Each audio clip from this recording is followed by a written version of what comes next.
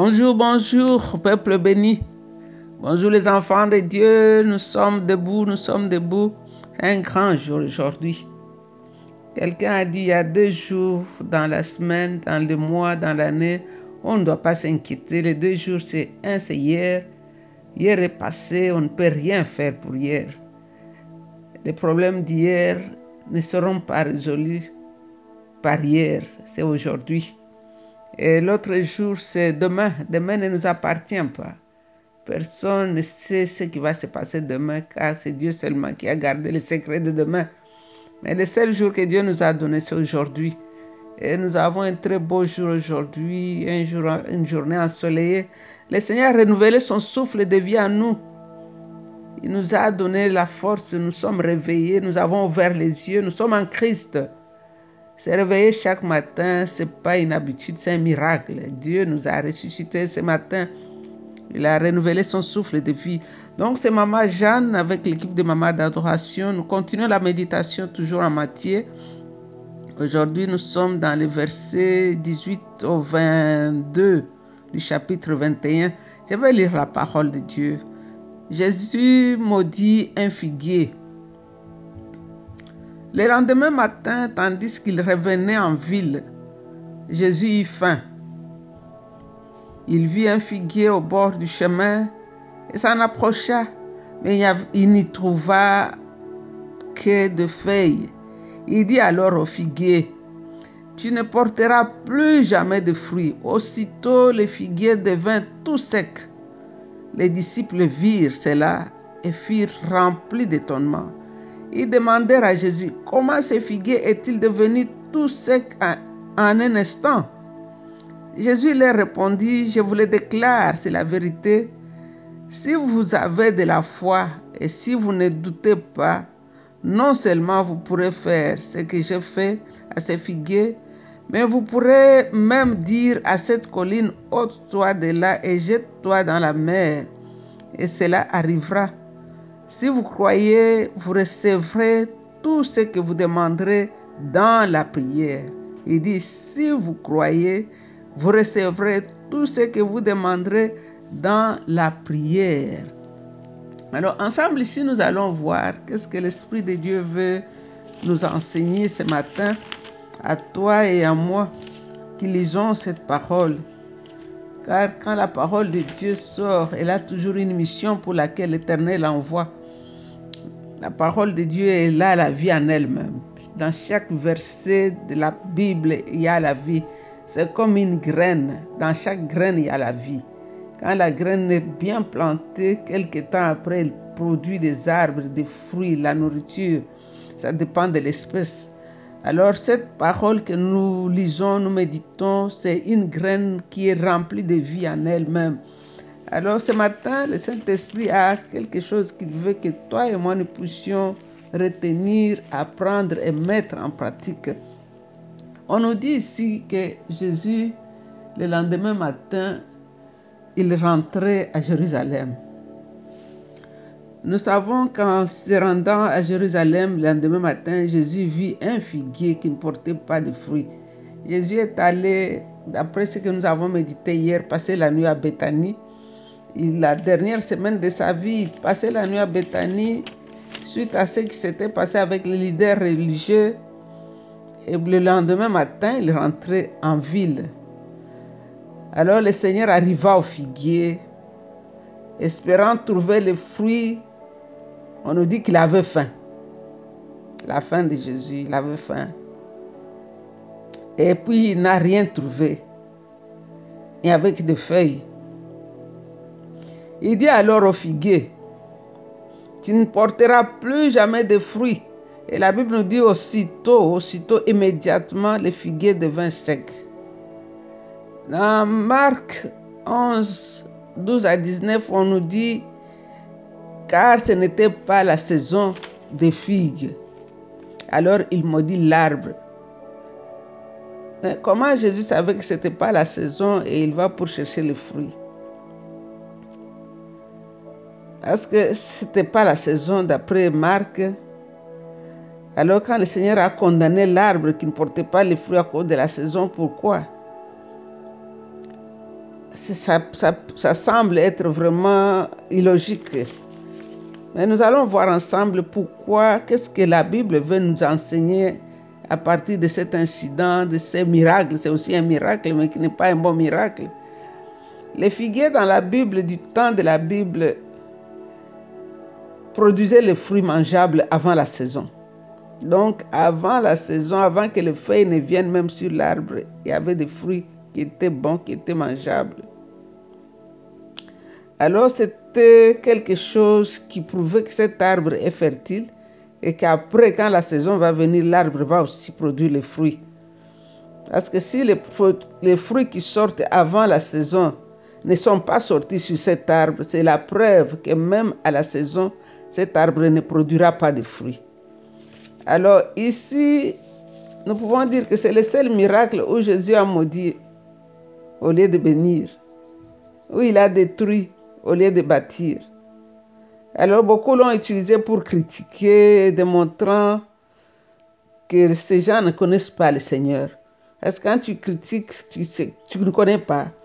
Nous devons toujours nous rappeler que Jésus est Dieu et qu'il est souverain de l'univers. C'est lui qui a créé toutes choses, qui connaît toutes choses, et ce qu'il fait a toujours une raison et qu'il est toujours parfait dans tout ce qu'il fait.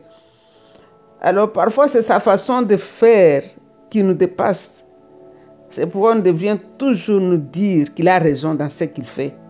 Le Seigneur a toujours raison. Le Seigneur savait que ces figuiers n'allaient jamais porter les fruits parce qu'il n'a pas pu porter les fruits avant la saison.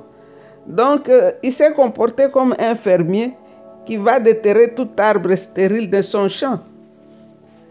Et puis, quand il a maudit ses fruits, cet arbre, c'est pour aussi nous montrer que dans notre marche, si nous ne portons pas de fruits, la Bible nous dit que tout arbre qui ne porte pas les fruits, il est coupé, brûlé et jeté dans le feu.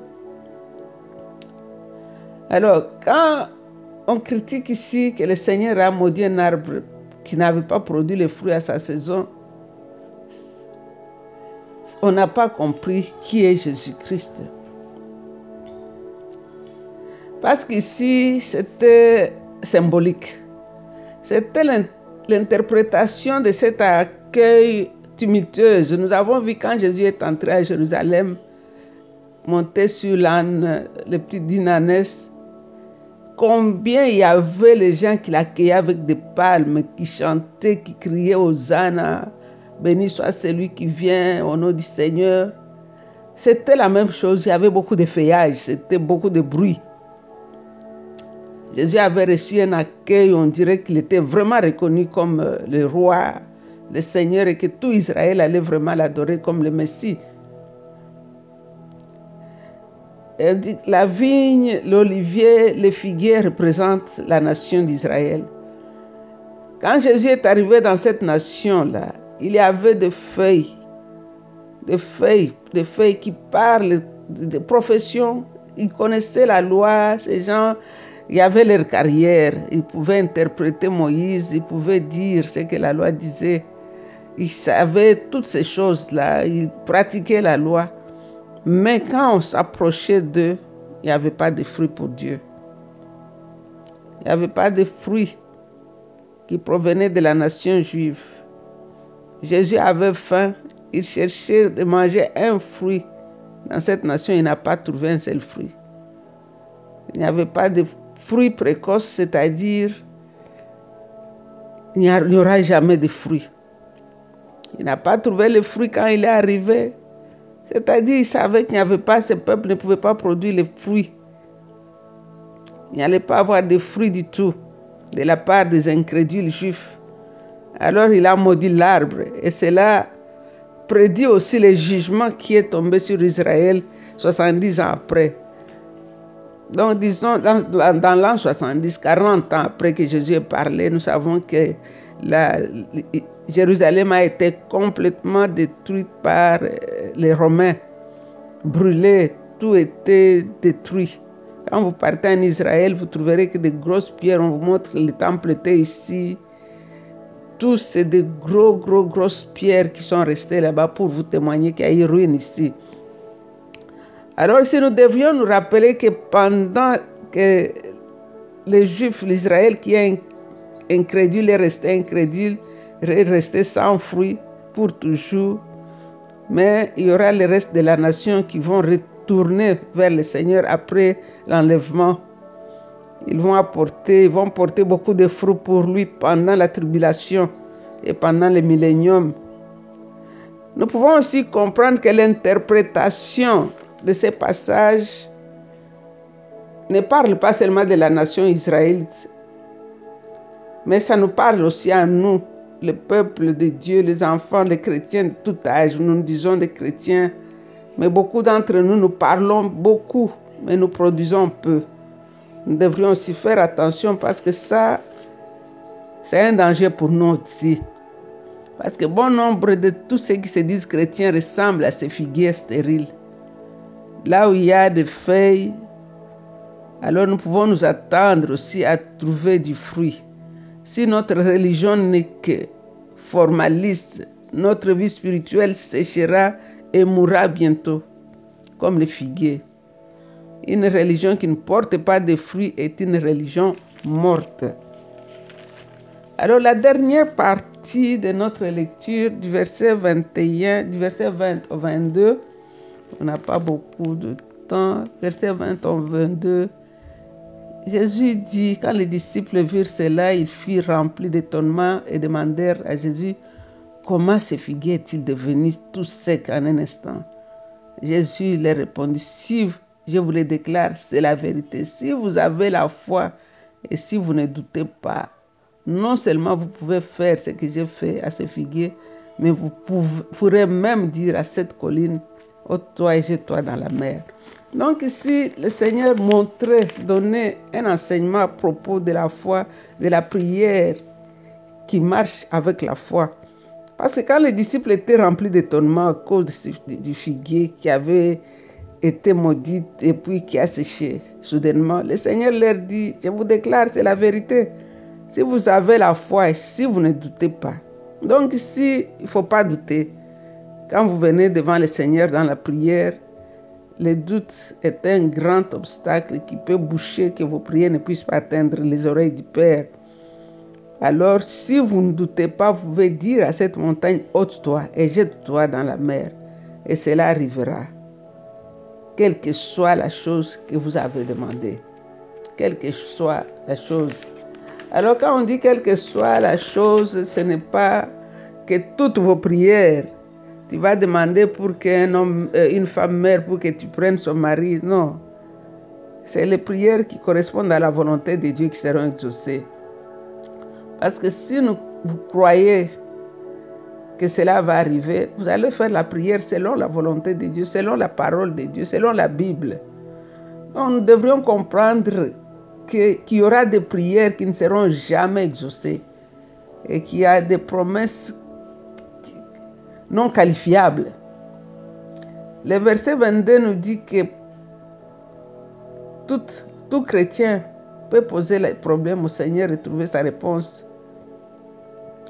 Mais cela ne dit pas que n'importe quoi que nous allons demander va arriver. Nous devrions prier selon Dieu et avec les conditions que la Bible nous donne. Parce que Dieu a donné une ligne de conduite pour la prière qui va exaucer. Cette prière doit d'abord trouver la foi. Et cette prière doit correspondre à la volonté de Dieu. Cette prière doit être faite au nom de Jésus, c'est-à-dire pour donner gloire à Jésus. Tout ce que vous demanderez en priant, croyez que vous l'avez reçu et cela vous sera accordé. Dieu exaucera nos requêtes. Il a promis de le faire. Et ce qu'il promet, il a accompli. Salomon, le fils du roi David, s'écria dans une louange, « Béni soit l'Éternel, le Dieu d'Israël, qui a de sa propre bouche parlé à mon père David et qui a accompli de ses mains ce qu'il a dit. » Ça, c'est dans 2 Chroniques 6-4. Mais, tout en ayant l'assurance que Dieu répond à nos prières, nous n'obtiendrons pas toujours la réponse immédiate. Dieu attend quelquefois un certain temps avant de nous communiquer sa réponse. Le temps de Dieu est toujours le meilleur des temps. Abraham avait prié pour un enfant et Dieu a laissé Abraham tomber, se relever, prendre Agar, engendrer Ismaël, mais ce n'était pas l'enfant promis et ce n'était pas le temps de Dieu. Quand Abraham avait compris, il a grandi, il a atteint la maturité. Et quand le temps de Dieu était accompli, Dieu a donné Isaac. Dieu ne marche jamais dans la précipitation. Dieu ne fait jamais les choses avant le temps. Le temps de Dieu est toujours le meilleur. Parfois, on s'est dit qu'on a attendu toute la vie, on n'a rien reçu. On a toujours reçu quelque chose de Dieu. Dieu est souverain. Il fait ce qu'il veut, comme il veut et quand il veut. Donc, ne jugeons pas Dieu parce que nous n'avons pas encore reçu le fruit de ce que nous avons demandé. La Bible dit espérer contre toute espérance. Croyons et croyons toujours. Dieu est souverain, Dieu est fidèle. Ce qu'il dit, il est fait. Donc si l'exaucement de nos prières tarde, c'est peut-être parce que quelque chose dans notre vie fait obstacle à l'exaucement. Examinons-nous sans cesse. Marchons-nous selon la volonté de Dieu. Il n'y a pas de pardon qu'on doit donner, qu'on n'a pas encore donné. Même si tout est fait selon toi, que tout est parfait, attendons le temps de Dieu, c'est le meilleur des temps. Il n'arrive jamais en retard. Il est toujours à temps. Lazare était mort 4 jours après, c'est sa famille désespérée. Il était déjà décomposé dans la tombe. Quand Jésus est arrivé, la vie est arrivée ensemble avec lui. Il est Dieu, le maître des temps et des circonstances. Il connaît toutes choses. Il t'a connu avant que tu sois connu par ta mère et ton père. Tu étais dans ses pensées, tu étais dans ses projets. Il te connaissait, il connaissait ton nom. Il dit, j'ai ton nom gravé sur la paume de ma main et je ne quitte pas mes yeux les murs de ta maison. Sois en Christ, sois sûr que tu es ancré et enraciné en Jésus-Christ. Père, nous te disons merci encore une fois pour cette parole ce matin. Aide-nous à la comprendre, Seigneur. Ouvre notre intelligence pour que nous puissions saisir les messages que tu veux nous donner chaque matin. Seigneur, nous ne voulons pas que ça soit une routine, nous ne voulons pas que ça soit une lecture, mais nous voulons que ça soit une vie que tu plantes au-dedans de nous, que nous puissions croître, Seigneur, selon cette parole. Oh, aide-nous, cher Saint-Esprit, à nous repentir, à corriger là où on a mal fait. Nous ne voulons pas porter seulement du feuillage, mais nous voulons, quand le Seigneur aura faim, viendra vers nous, il trouve sa nourriture qui est les bonnes paroles, les fruits de nos lèvres qui confessent Dieu. Les fruits de nos lèvres doivent être les fruits que le Père va manger et être rassasié et content. Sois béni, Seigneur. Je me rappelle ce jour-là, tu m'avais dit que tu as faim, tu veux manger du miel qui sort de nos bouches. Comme Salomon disait que le lait et le miel sont dans la bouche de ma bien-aimée, Seigneur, que les fruits de mes lèvres soient du lait et du miel pour donner la vie et la force à ceux qui m'écoutent. Mon âme t'adore, grand roi. Mon âme t'adore, toi, les chemins de la vie, les chemins de la vérité, c'est toi, Seigneur. Mon âme t'adore, toi, le commencement et la fin de l'histoire. Mon âme t'adore, toi qui as la clé. Quand tu ouvres, personne ne peut fermer. Et quand toi tu fermes, personne ne peut ouvrir, Seigneur. Oh, je te recommande cette journée. Cher Saint-Esprit, remplis-nous, Seigneur, remplis-nous encore. Aide-nous à marcher dans la crainte de Dieu, de savoir que nous sommes cet arbre planté et quand le Père vient tout le temps, chaque instant, chaque saison, il faut qu'il trouve les fruits dignes de notre repentance, car tu as dit, produisez les fruits dignes de votre repentance. Merci, Roi glorieux. Merci, toi, le soleil de justice. Merci, toi, le pain de vie. Tu es le pain qui est descendu du ciel.